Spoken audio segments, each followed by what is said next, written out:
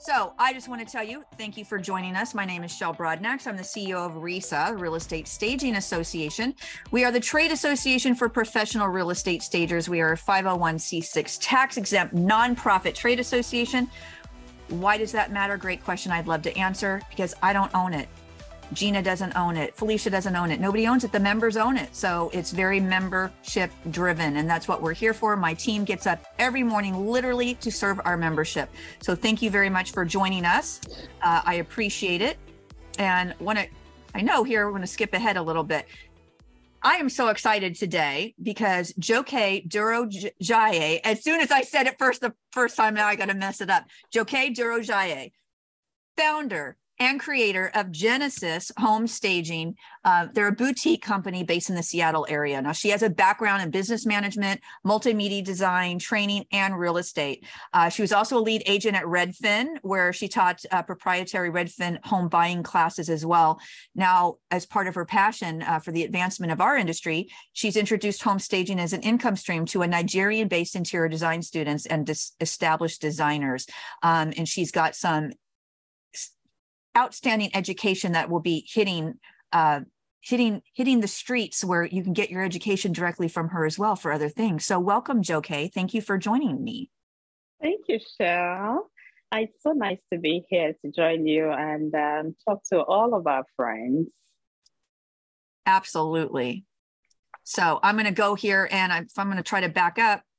I don't know why these things I put out of order. So I just want to talk a little bit about before we get started. I'm not going to read all this word for word, but basically the benefits in supporting RESA, your trade association. People ask really, what is a trade association and why does it matter? Well, NAR, the National Association of Realtors, is for what real estate agents have. RESA is what stagers have. So it's really great opportunities that we are able to present to our membership base. Number one, we have a lot of educational opportunities. And in addition, we do agent outreach, reports, statistics. So we're really working to make staging a really viable business model. And we want to be able to bridge that gap between homeowners and real estate agents and stagers to be able to help you all out by doing the stats and the reports to give you more credibility by having your national trade association backing you as well in everything it is that you're doing. So that's some of the benefits of it. So save the date, RESACon. It's coming up July 29th through 31st at the M Resort in Las Vegas. Joké, are you going to join me this time?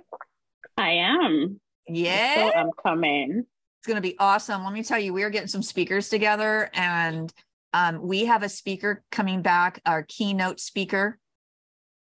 Third time he'll be speaking. I'm not going to even tell you who he is right now, but he's amazing. Everybody's on. I'm super excited.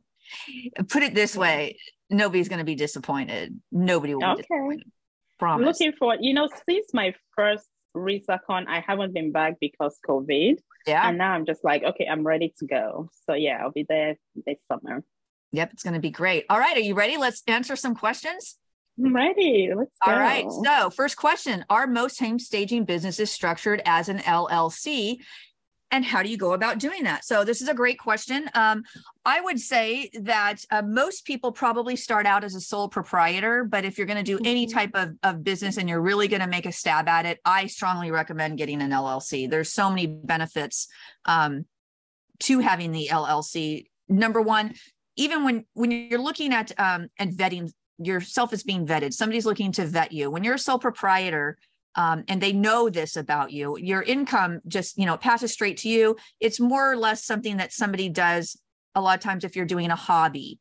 Not to say that real businesses, real people that aren't doing it as a hobby aren't a sole proprietor, but it just tends to kind of go that way. And when you're an LLC, there's benefits because if something goes wrong, it's limited liability company, which means that you have a limited liability. So if something goes drastically wrong and somebody needed to sue you for something, they're only going to sue the assets for the organization of your LLC. What else? What do you think about this question?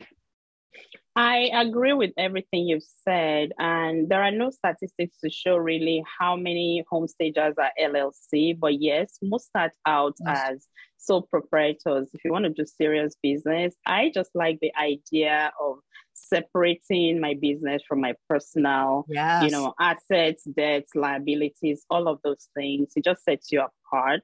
And I'm just like an employee of the business. I get paid and everything is completely separate. I like that. And then thinking about how do you go about being an LLC? The thing is, if you go to Google and start checking, how do I become an LLC? The things that will pop up to you are people who want to take your money. And you don't need to pay anyone, really, you don't need to pay anyone to register your LLC. Go to your Secretary of State website. Every state has one. Yep. Or you can go get some more, education and resources from the Small Business Administration, sba.gov. You get all the information. You don't even need anything really to get started. Don't pay LegalZoom anything. Right. All you need to pay is the fee. Like, I think it was like $60 when I registered mine, and I did it all myself.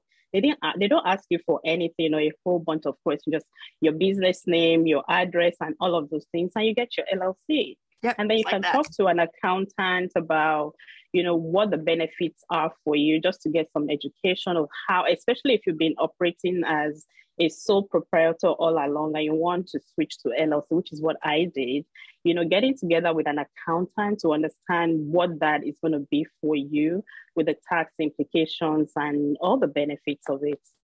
Yeah. Yep, absolutely. Couldn't have said it better myself. All right. So what's the best advice that you can give to someone who wants to break into the home staging industry? Now, I could answer this seriously, but I swear to God, the jokester in me wants to say, run. No, but in all seriousness, let me tell you something. This is a really great industry to be in. It can be very lucrative, but with anything, you get what you put into it. So I've had 4 or 5 coaching calls today, and I had some really, really great coaching calls with people today. Super excited just to see people coming into the industry with a fresh look at it, and they're excited themselves. The biggest mistake, I'm going to tell you what to avoid here. The biggest mistake I think that people make when they're getting into this is they come to the game with a defeatist mentality. Your mindset of, I'm too green, I don't know what I'm doing, I can't charge the mid to upper echelon of fees because I'm green. I'm not sure what I'm doing. So you go into it already with this imposter syndrome and this defeatist mentality. Mm-hmm. And if you have that, it's going to be so difficult to get you where it is that you want to go.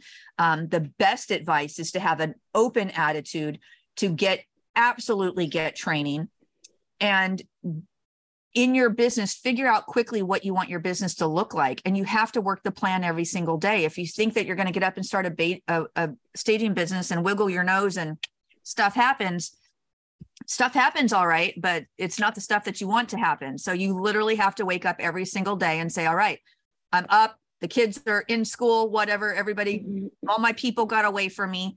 Here it is, and I'm going to start my business this morning. You get up and you go to work every day by 8 or 9 o'clock in the morning, and then you do like a job. You treat it like a job, and you have to give it attention in order to make it work. Yeah. What do you think? I agree with everything you said. I'll add to that the fact that, getting yourself trained, especially if it's a new territory for you, you've never done this before, it's important that you get some kind of training.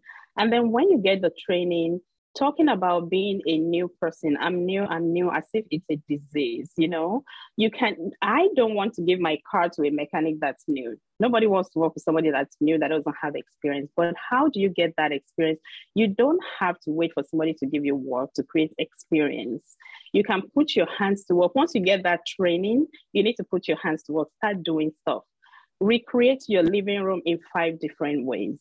Stage it for your grandmother, your neighbor, your friends. Stage their spaces, let everybody know this is what you do, and then get a good photographer, put those things on a 1-page website. You can create yourself and put it on social media. You can slice and dice, take those photos of one room, and you can get 10 photos from there that you can post on Instagram every day.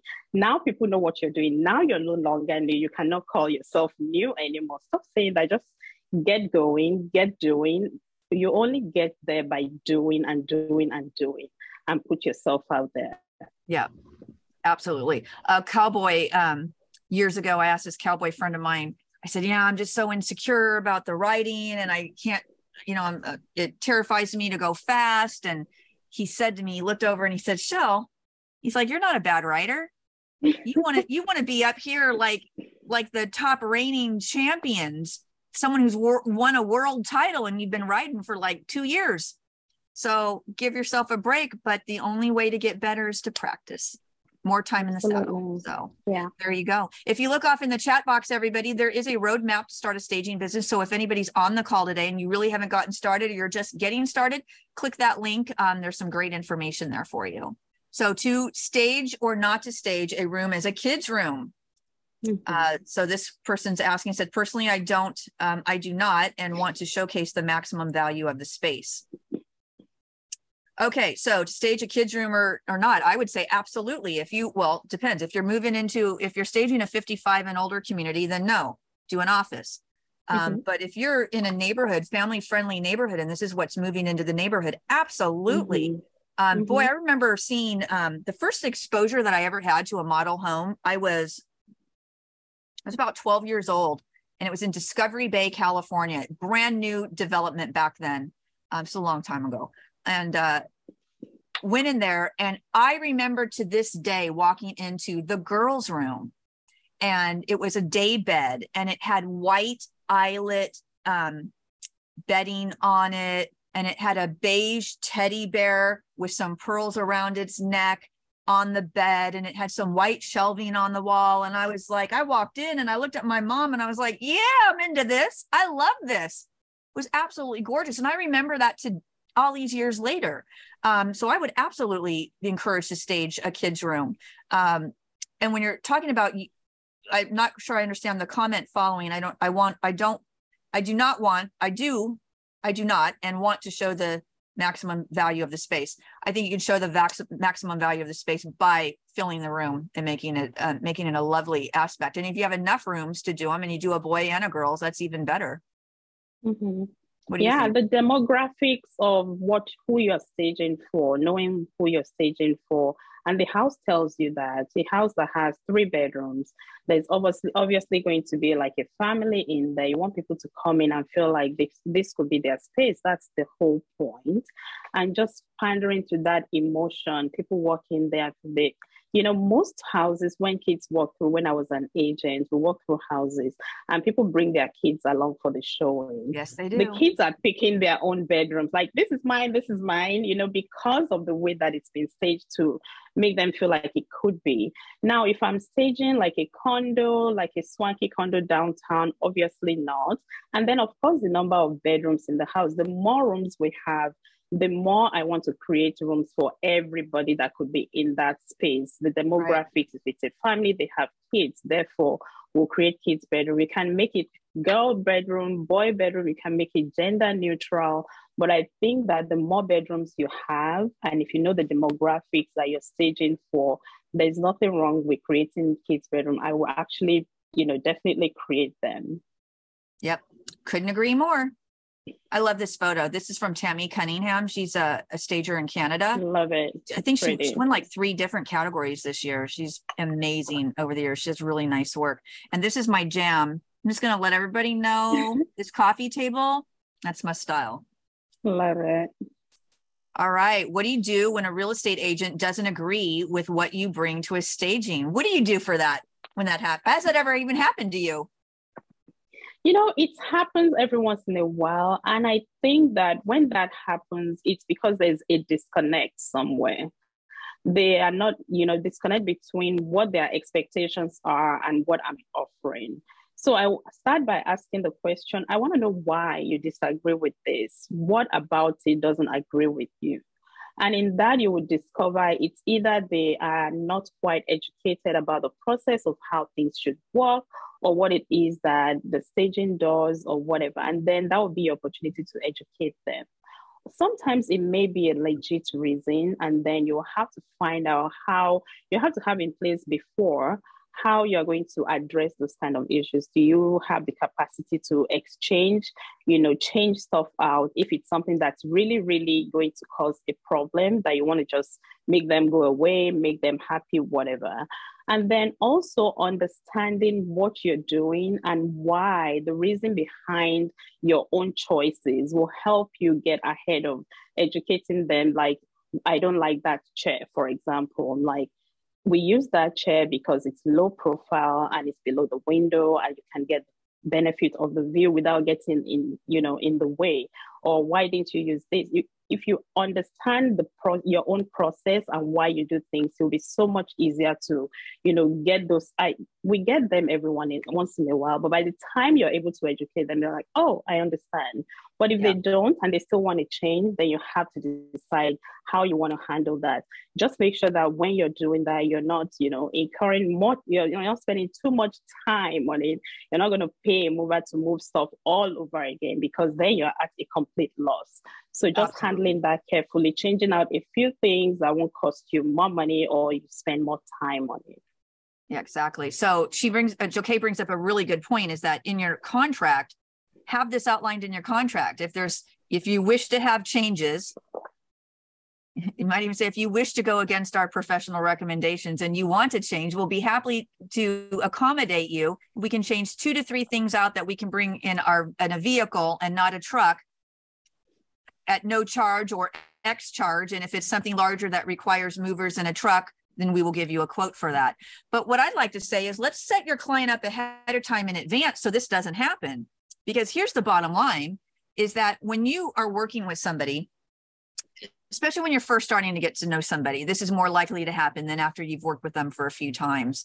And then after you've worked with them many times, this just isn't going to come up. But when you're prepping your clients, you say the great thing about staging is that it's not my style. It's not your style. In fact, there are times I stage a house and I hate everything in it. I don't like it. I would never live this way. This is not my style, but it's what's right for the property. So if a homeowner doesn't like a piece or the agent doesn't, it really doesn't matter, agent, as I'm talking to you, telling you this, because it's not about you.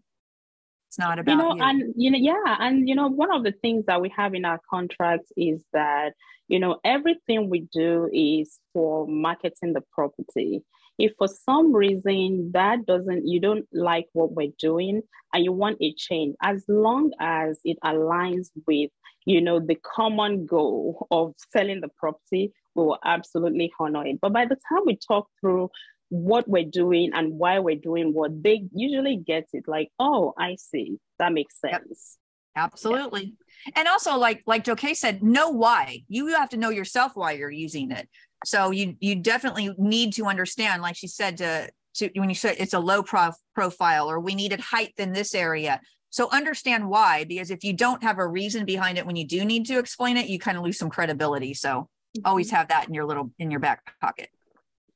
So have you ever woken up in the middle of the night after staging thinking you left a window open or didn't like what you did? If so, what did you do? Has that ever happened to you? Oh yeah. From my days in real estate, like every time you would go show a house, like you would not be able to sleep at, did I leave that door open? Did I leave that window? Did I leave the key? Did I put, and then you go back and then of course it's there. You're just, doubting yourself, but you just, err on the side of caution. You want to make sure that people's property are secured. Yes, all the damn time it happens. And then for, when you stage, somebody said, I think I'm reading the question wrong. What do you like to do? Yeah, so yeah, it happens. And you know what? One big thing that also happened to me had nothing to do with window or doors open. I actually staged a room as a dining room that was supposed to be an office. And I did not realize it until I was sleeping. I'm like, damn, I woke up my husband. We're going to that house tonight and we're going to switch it out. So I got him out of the, and it's because it was so confusing. It was a brand new construction. And the builder and I had gone back and forth about which room was going to be the dining room and which one was going to be the den. And we didn't quite come to an agreement. And in the throes of getting ready for things and putting things together, and it was just me doing all these things, I staged the room and I'm like, oh my gosh, that is the room that we decided to make an office. And it's now a dining room. So I woke him up, we're going to go and move stuff. And then we switched it around. So oh my yeah, gosh, stuff happens. You know what's so funny? Every night when I wake up in the middle of the night and I walk out into the kitchen or something, and my kitchen window's right there and leads straight to my barn. Every single night I look out there and I'm like, I'm so afraid. What if I left a gate open and I see a horse out there? I'm always afraid of it. And I had to put cameras in my barn because I will lay in bed at night and wake up and going, did I accidentally leave a horse in a stall? Did I not open their other gate? And so now I have cameras. Yeah. If you've staged enough houses, you will have those nights that you wake up like, I need to go back and lock the door. When it comes to, like, I knew somebody years ago, I mean, it took her days to stage a home. Days. And it's like, you are not profitable if it's taking you days to stage that property, because what she would do is come in, work on something, go off to something else, come back, second guess herself over the design principles. I know this is kind of off. It's a little bit of a take on this. No, but it's true. But it happens. But you got to stick with you. Yeah, you can't just keep changing them around and changing them around and changing them around. You got to at some point say, you know what, this is a design plan. This is what we're going with, and leave it. The more you change it, the more hours you're there, the less profitable you are. But you know what? When it comes to those kind, just going on that again, is the fact that you only have this amount of time. I think that's what sets everybody straight. Like, if we had 10 days, I would go back to that house 10 days and keep changing it 10 different ways. But this house needs to go back on the market. It's good enough. And we see what people don't see. So nobody really cares about something little that we can't sleep, that will keep us up at night. Yeah, for sure. So here's a great question. There's been this old saying about getting paid out of escrow. So do you offer financing for staging services, and should it be done through a third party or out of your own contract? The good news is this: there are some services out there. There are third party services. One is called Zoom Casa. And there's a newer one out there. There's lots of concierge services out there that will allow you to do this. I heard Compass was doing things like that. I actually just heard the other day, I actually heard that they might not be doing their program anymore. Have you heard anything about them? The Compass Concierge, I haven't heard anything new about them not doing it again. I've worked with them in the past using that when it was really, really new and it was very convoluted. They've improved it over time, but I don't know if they are not doing it anymore. I haven't heard that. Yeah. So let's just talk about Zoom Casa, because we've worked with them in the past, and we worked really hard with them to help them understand the staging industry so they could service stagers. So the way it works is that if you have the client and your client wants to pay out of escrow, you can say, great, let me hook you up with Zoom Casa. You go to Zoom Casa, you give them all the details of everything, the property information, hook them up with the homeowner, the whole bit, what your staging fees are.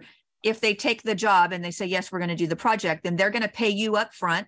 You get paid as a stager. You go do the job. You use your own contract with the job and you get the job done. You are paid. And then the house sells, they get paid back out of escrow.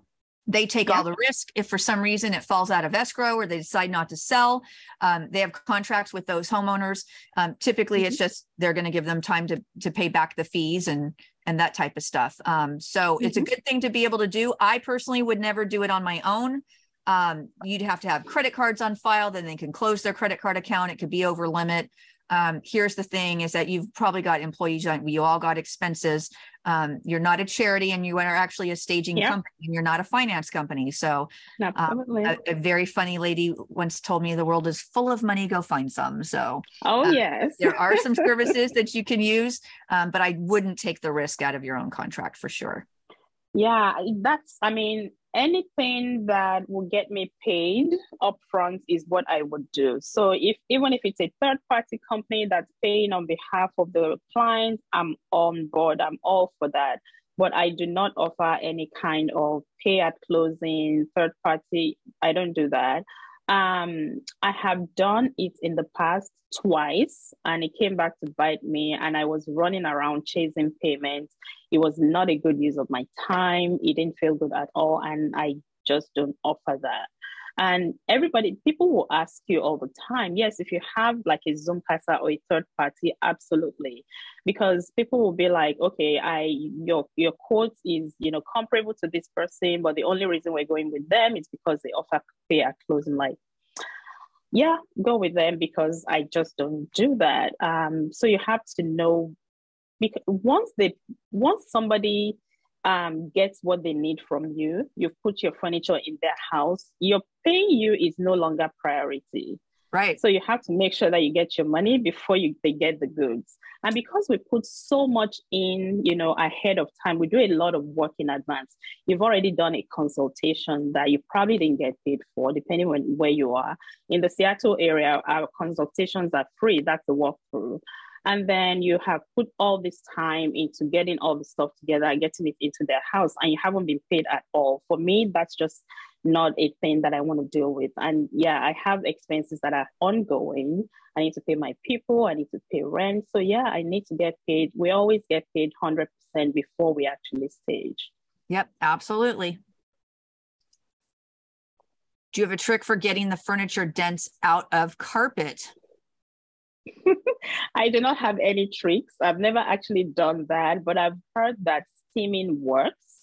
And I've also heard that you could put like an ice cube on the dent, walk away, let it melt, and then use a hair dryer to pop it up. I've never tried it, so you're gonna have to tell me if that works. Yeah, I've heard the ice. Anything else, if you're using any type of heat or something like that, the only risk is that you need to understand what the fibers are in the carpet in case you don't want to fry them with overheating. Right. But from what I understood, the ice actually works well, and that you could even just use your fingers to kind of just gently, or like a terry cloth, washcloth or something, to gently fluff it up a little bit. Okay. Tricks of the trade, man. I'm telling you. Interesting. Yeah. Can you share any ideas on how to change up services provided during a slow staging season? And I'm getting fewer jobs with the slower market, but want to keep my employees busy. This is a really good question for a couple reasons. Number one is that you want to plan for the slow season in your busy season. You don't want to wait. This is the big mistake, is that people wait and it gets slow and they're like, uh-oh, what do we do? And then you're scrambling, trying to cultivate. You want to be marketing all year long. That's the other thing, is to be able to prepare all year long for your marketing plans. A lot of people tend to pull back on their marketing efforts when things are going really well. And then when you have a lull or something happens and there's a dip in the market or something, then it's like, uh-oh, what are we going to do? But as far as changing up services, I mean, you've got color consultations, you've got the walk and talk consults, you've got holiday decorating that you can do. For the short-term rental market, there shouldn't be a slower staging season. People are buying and investing all the time. So you can get into those types of things as well. So those are all good things to be able to do. And then of course, when you're talking about some busy work, if you put any type of busy work, maintenance, when you talk about your own home, that deferred maintenance, that we didn't clean out the gutters and all that type of stuff, do an autopsy on your business. That's a great way to be able to go. If you have a warehouse, autopsy your warehouse. What's not working? What are we going to change in here? Fix all the things. Ask your employees what's not working for them. They'll come up with the ideas for you. Your admin stuff, cleaning out file cabinets and getting things in order and just restructuring and new plans and brainstorming and strategizing. So all of those things are things that you can do when things get a little slow. Yeah. Yeah, those are all the things that we are doing. And we always have, throughout the year, there are things that are not working quite the way we want them to work, but we haven't had time to pause and do them. And this is the time of year where the people that are working with me and we're working with you, they want more hours. They need to get creative and create their own hours by coming up with, solutions to all the problems that we have. There's always room for improvement in everything we do. So I charge them with, you come up with what plans you have for improving X and Y, and then we'll look at it and then we'll all work on it together. Also, just beyond, having a different income stream, because not everybody has strengths in, the color consultation and doing all those things. when business slows down, any business at all, that's when you see all the sale come out. You have to come up with some kind of incentive for people to continue doing business with you when it's slow. So we have rolled out some, holiday incentives, holiday sale from now till the end of the year so that people can sign up and still stage, because everybody is still thinking about staging, maybe just not right now. Yeah. And for the future, they're thinking about January. The people that can capture their attention are the people who are giving them an incentive to act now, in order to stage in January. So we're getting a lot of those right now because we have started putting out, our holiday sale, and we're getting people signed up, wanting to stage in January, even February, March, because they want to take advantage of the pricing right now. Yep. Oh, e-design. Yolanda pointed out Yep. e-design.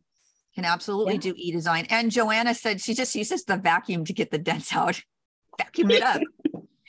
That actually is, that's cool. A good answer. It's a good answer. So how do you handle offers to buy your staging furniture? Do you sell individual pieces or entire sets? What are your markups? Do you have to pay before closing, at closing, or after closing? Is there a sales tax involved? Great question. So it's whatever you want to do. If you want to sell individual pieces, that's totally up to you. Just make sure that whatever you're charging is full replacement value and a little bit more for your time, because you're going to have to resource that, and make sure you can resource it, especially if it's something that you really like using. There's some stagers that are really attached to certain types of, some sofa they're not going to give up, or a sideboard they're just not going to give up, and somebody wants it and they're like, I can't replace it, and they won't give it up.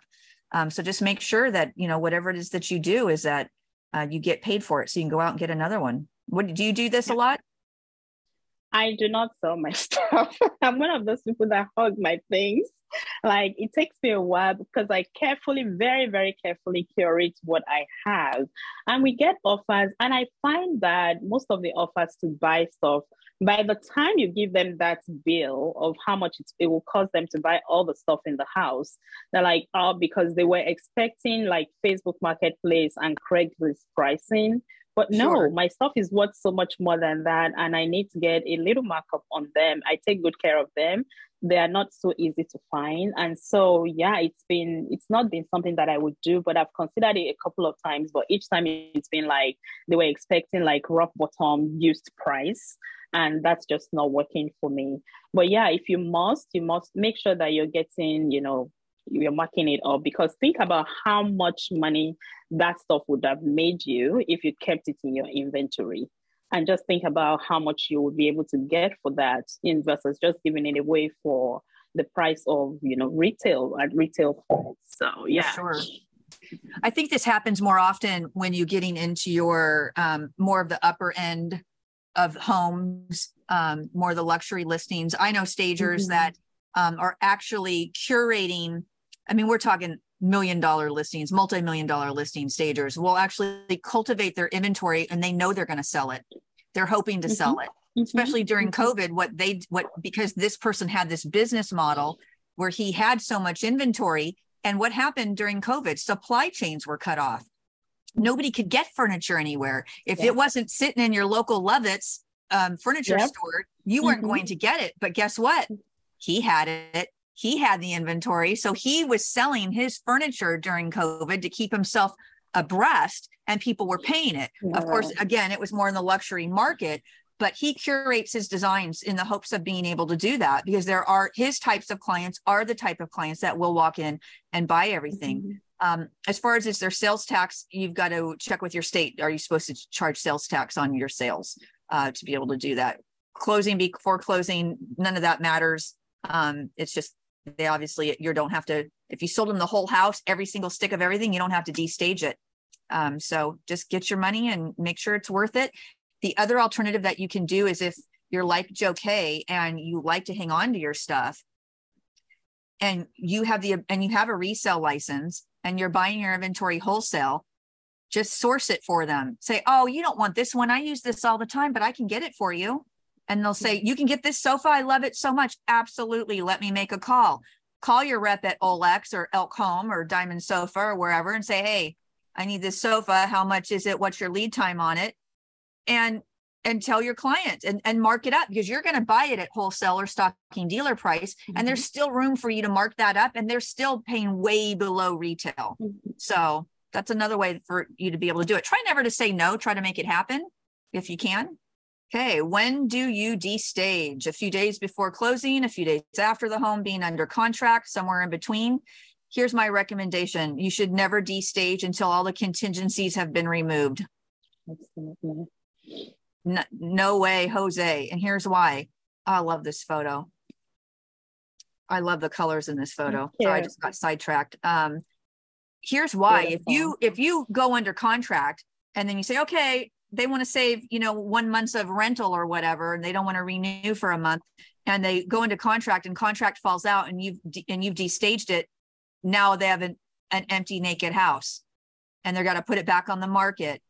And great, they'll have the photos on the MLS, so they'll get the attraction. But once people get there, it's an empty, naked house, and they don't have the same connection to it. So you definitely want to wait until after the contingencies are removed. Yeah, good times. Yeah. And you know what? A lot of homeowners probably don't even know any of this. So we need to educate them and let them know what those things mean. Recently, we actually staged a home, and the owner was like, oh yeah, you can destage, because I think they were still on the market. They didn't have an offer, and they were not going to renew the contract. So we removed the staging, and then like 2 days later, it always happens, right? Somebody makes an offer on the home, and then the offer fell through, and they decided, you know what? It wasn't working without the staging, and we went back and staged it a second time. They could have saved themselves a lot of money and saved us a lot of trouble by keeping the staging. They will pay less by keeping it, renewal, but they had to pay to restage all over again. Yeah. So yeah, they remove all contingencies, and then even when what we ask, when somebody calls and says, yeah, the home is pending, you can come this stage. The question is, we ask, when are you closing? Yeah. Give us your closing date. So the closing date is always our guide. We want to make sure that we're out of there before the closing, at least 2 days. More time, the better, but at least 2 days prior to closing. So that's the main question. Like, we're ready to this stage. When are you closing? When are you closing? And then when are your contingencies removed? Sometime between the contingencies are moved and closing. It's a very small window, but it's a few days that can happen. And you get in and get your stuff out. Well, there you have it. Okay, so let's talk about education. If you are on this webinar and you have not educated yourself on the benefits of real estate staging and how to start a staging business, please check out one of our accredited education providers. They've all gone through our accreditation process, which means we review their course materials, their application. It's a very lengthy application process. Most people want to smother me with a pillow once they're done with it, but it's there for a reason. It is a good reason. We want to make sure we're hitting standards and have quality information. So check out the accredited providers if you don't have any education behind you. And then the CE as well. We have a lot of CE courses. So here's our CE classes. We have them listed on the RISA website as well. And so if you just want a short class on photography and you want to learn something about that, check out Hayden Yates, Simply Splendid. He's really great. All of them have some really great ancillary type webinars and education that you can jump into at any time, and you would not be disappointed. Let's open it up for questions. We're actually coming in early, I think. Yep, we're a little bit early, so we're happy to jump on with any questions that you might have. Go ahead and put them in the chat box. Do you have anything to add, Joké, that you want to let everybody know? Anything upcoming for you? Anything upcoming for me? I am working on, like you said at the beginning, working on some training opportunities. Some of the training that I do for my students back in Nigeria, I'm bringing them to the US, and they'll be available for all levels of, education, brand new home stagers, established home stagers, just helping to grow scale and those types of things, and then training your staff as well. So I'll be rolling those out pretty soon. I know, we can't wait to see them. And we hope to have Joké on the CE provider list as well. So we'll be working on getting her up to speed for all of that great information. All right, it doesn't look like we have any other questions. Oh, here we go. Just want to say we love and appreciate seeing Joké sharing her stories and knowledge with us in the SIF group and the Stage It Forward. Well, absolutely. Thank you. It's so wonderful to be here. And thank you for creating Stage It Forward for us. Oh, yeah. It's a great place to be. You know, many, many years ago, well, 16 to 18 years ago, there was a social media network called Active Rain. I'm sure it's still probably in existence, but I was on Active Rain. Were you going back in the day? It was a long time ago. It was before Facebook. So we had a group on there called Stage It Forward. I did not run the group. Actually, a friend, Craig Schiller, ran the group, and he's no longer in the industry. So when he left the industry, I said, hey, can I have that name? And he's like, absolutely, take it. And I'm like, right on, man. So we had Stage It Forward roundtable discussions in the industry back in the day. So now we have the Facebook group, and it's really a nice way for people to get together and to have some camaraderie and share ideas and be supportive. And it's a good group of people. Yeah. You know what? Recently, I was going back in time on Stage It Forward from when I started. And it was just so interesting to see how, you know, everybody came around and supported you and they wanted you to succeed. And I really enjoyed that about Stage It Forward. And that's why I'm in there all the time.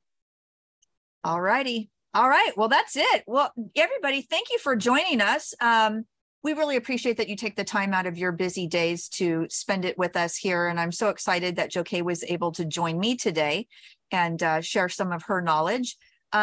Happy staging to everybody. Have a wonderful holiday. I know holidays are coming. This is our last webinar of this platform for me for the year. So thank you for helping me round out a great 2022, and we'll have you back on in 2023. And to everybody else, thank you and happy staging, everybody. Thank you.